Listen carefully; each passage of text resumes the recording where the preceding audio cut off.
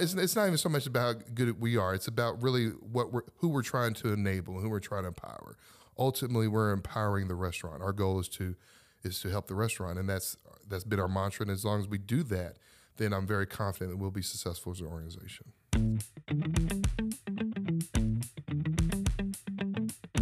Awesome Inc. presents the Kentucky Entrepreneur Hall of Fame, a show that highlights how people throughout the Commonwealth of Kentucky pursue their definition of awesome through entrepreneurship, technology, and innovation.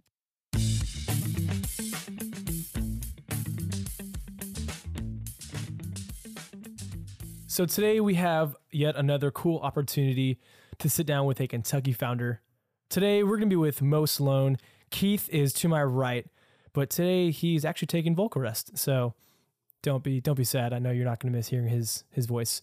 So again, we're going to be with Mo Sloan, who is the founder of Easy Chow. And a really cool story with Mo is that we came across his company, Easy Chow, based out of Louisville, back earlier this year. And Mo was one of the pitches for our Five Across April competition. And actually, Mo was the winner of that.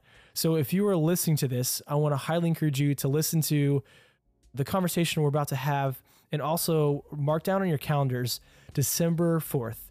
December 4th is a cool day because that is when all of the previous winners from Five Across this year will come back to Lexington, Kentucky, and we will actually not be meeting at Awesome Inc. for Five Across. We will be at the Kentucky Theater, and the winners from this year will be battling head-to-head to take home the grand cash prize of not $500, but $5,000. So we're really excited, and I'm really excited to share Mo's story with you because Mo is a cool guy. He's got a great company, and his whole value proposition for Easy Chow is this. Again, it's 2019, and restaurants are actually having a tough time getting profit from things like Grubhub and DoorDash and these delivery companies. So in order for restaurants to be profitable and thrive in the digital age, it's really important for hospitality organizations to begin operating as an e-commerce business. And so again, as we see how convenience is becoming something that's more important to us, we also want to make sure that our startup companies are catering to that. So Easy Chow provides an all-in-one digital customer engagement platform for restaurants and hospitality companies to interact. And so it's really cool that they're going to have some gamification, loyalty application capabilities, along with digital marketing. And so they have found a problem within the restaurant industry and are making a solution that any customer can use, but also restaurants are not getting gypped from the potential money that they could be making from mobile orders and takeout orders. So it's going to be a shorter episode, and we are in the Awesome Inc. conference room downstairs as we are wrapping up Mo's fellowship orientation for the day. So I got Keith. Actually, I said to my right, he's to my left. Mo's across the table from me, and we are going to dive right on in. So again, thanks for listening. We'll catch you guys soon. Adios.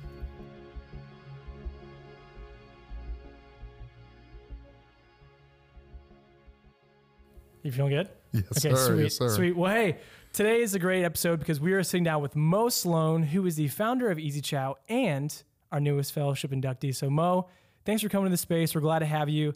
It's been cool to see your journey from Five Across back earlier in 2019 to Q4, and you're just inducted in the program. So congratulations. Thank you. I'm excited to be here. I can tell, man. You're all smiles. I love it. Well, hey, real quick, tell me a little bit of your story. How did you end up in Kentucky, and how did you get started with your, entrepreneurial dream? What was your background there? Sure. Well, I was born and raised in Louisville, Kentucky, and I didn't want to become an entrepreneur. It was never something I thought about doing. I was working for Humana at the time, didn't really like my position, didn't like the culture, and reached out to a local pizzeria, was asking about online ordering. They had great pizza. I liked their product, but they didn't have a way to order online. So I reached out to them, and they told me they were looking for a solution, but they had some technical requirements. And my background being a developer and architect for about 20, 25 years allowed me to develop a solution for them. And that's how we got started. So you solved a real problem. Okay, sweet. And so how did that lead you to where you are today? Sure. So it's been a maturation process. It's just been a process of constant evolving and evaluating feedback and realizing, hey, we do this well, we don't do this well, let's fix that. So it's just constant feedback loop. One of the things is because I had the developer mindset. I didn't always think like a CEO. So this forced me to think of things not just from a developer concern, but from a higher level business concern. So it's been a great experience for me, both personally and professionally. I love it. Yeah, you're well spoken.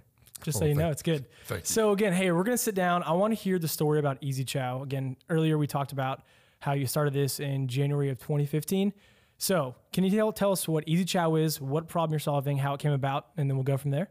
Sure. So the initial problem we were solving was we wanted to help restaurants have a way to take orders through their own branded online ordering channel that integrated directly with their point of sale. The reason the integration with the point of sale was important was because that's where anyone that's worked in a restaurant understands that that point of sale is the heartbeat, the brains of the operation. So we wanted to be as least intrusive as possible to the operations from an ordering perspective. Our value proposition was that, hey, we will help you get online orders, and you won't have to change anything from a kitchen operations, from a management operations perspective. That was what we first started off as.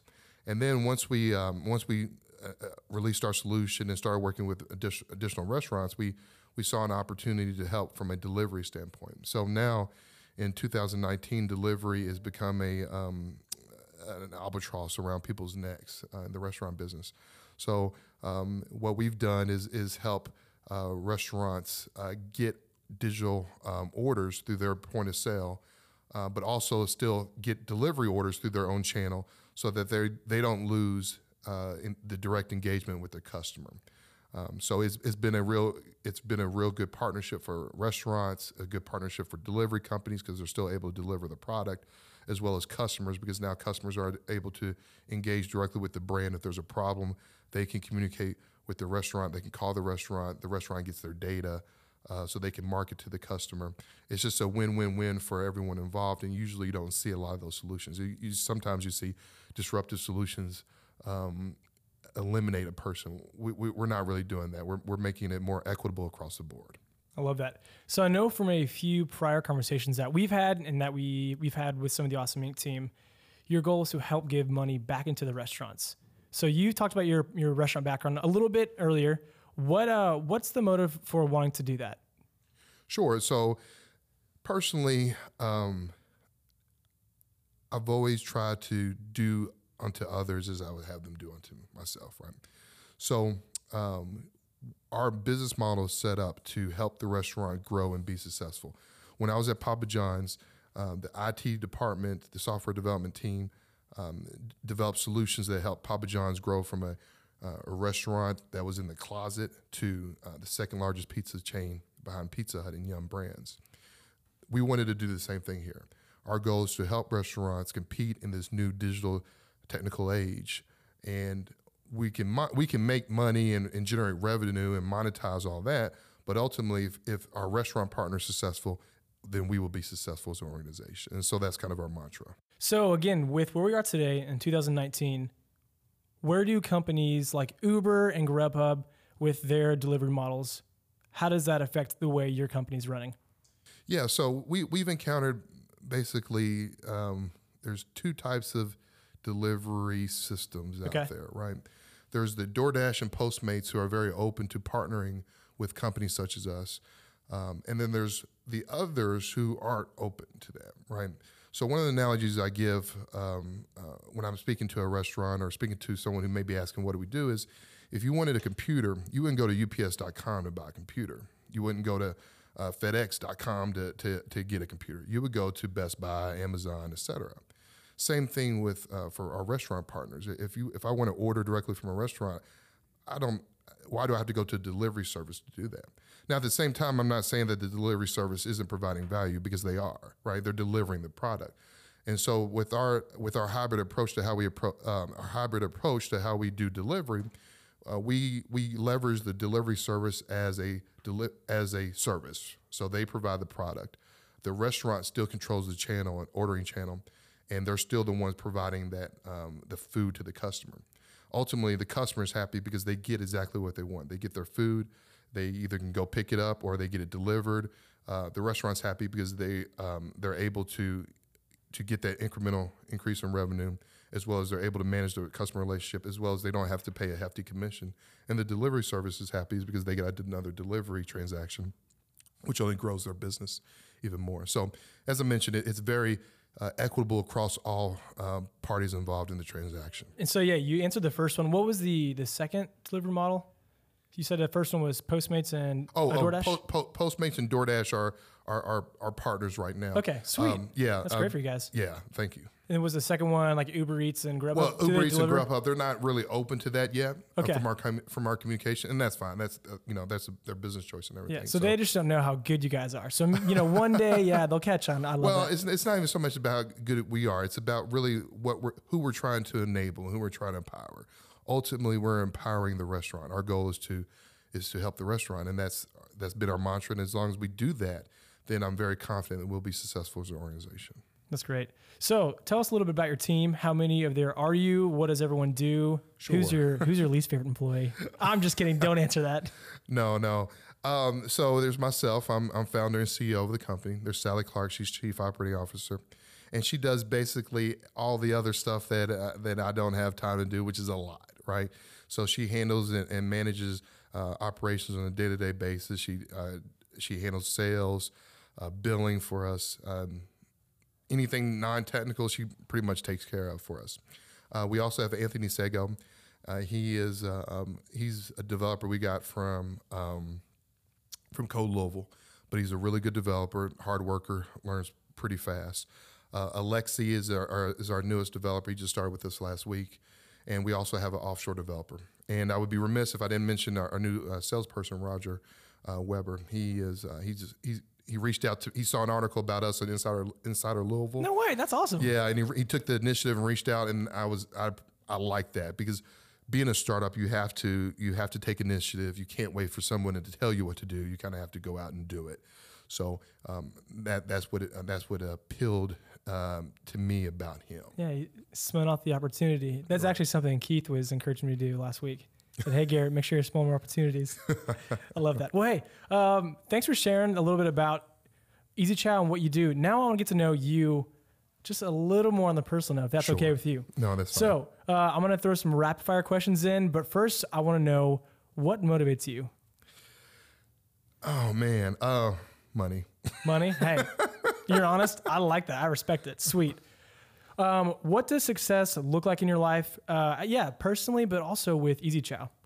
Sure. Success for me looks like balance. Right now, my situation with being a founder of a startup, et cetera, we've got traction, but that comes at a cost, my family life and everything. So personally, being successful would mean I have my balance back.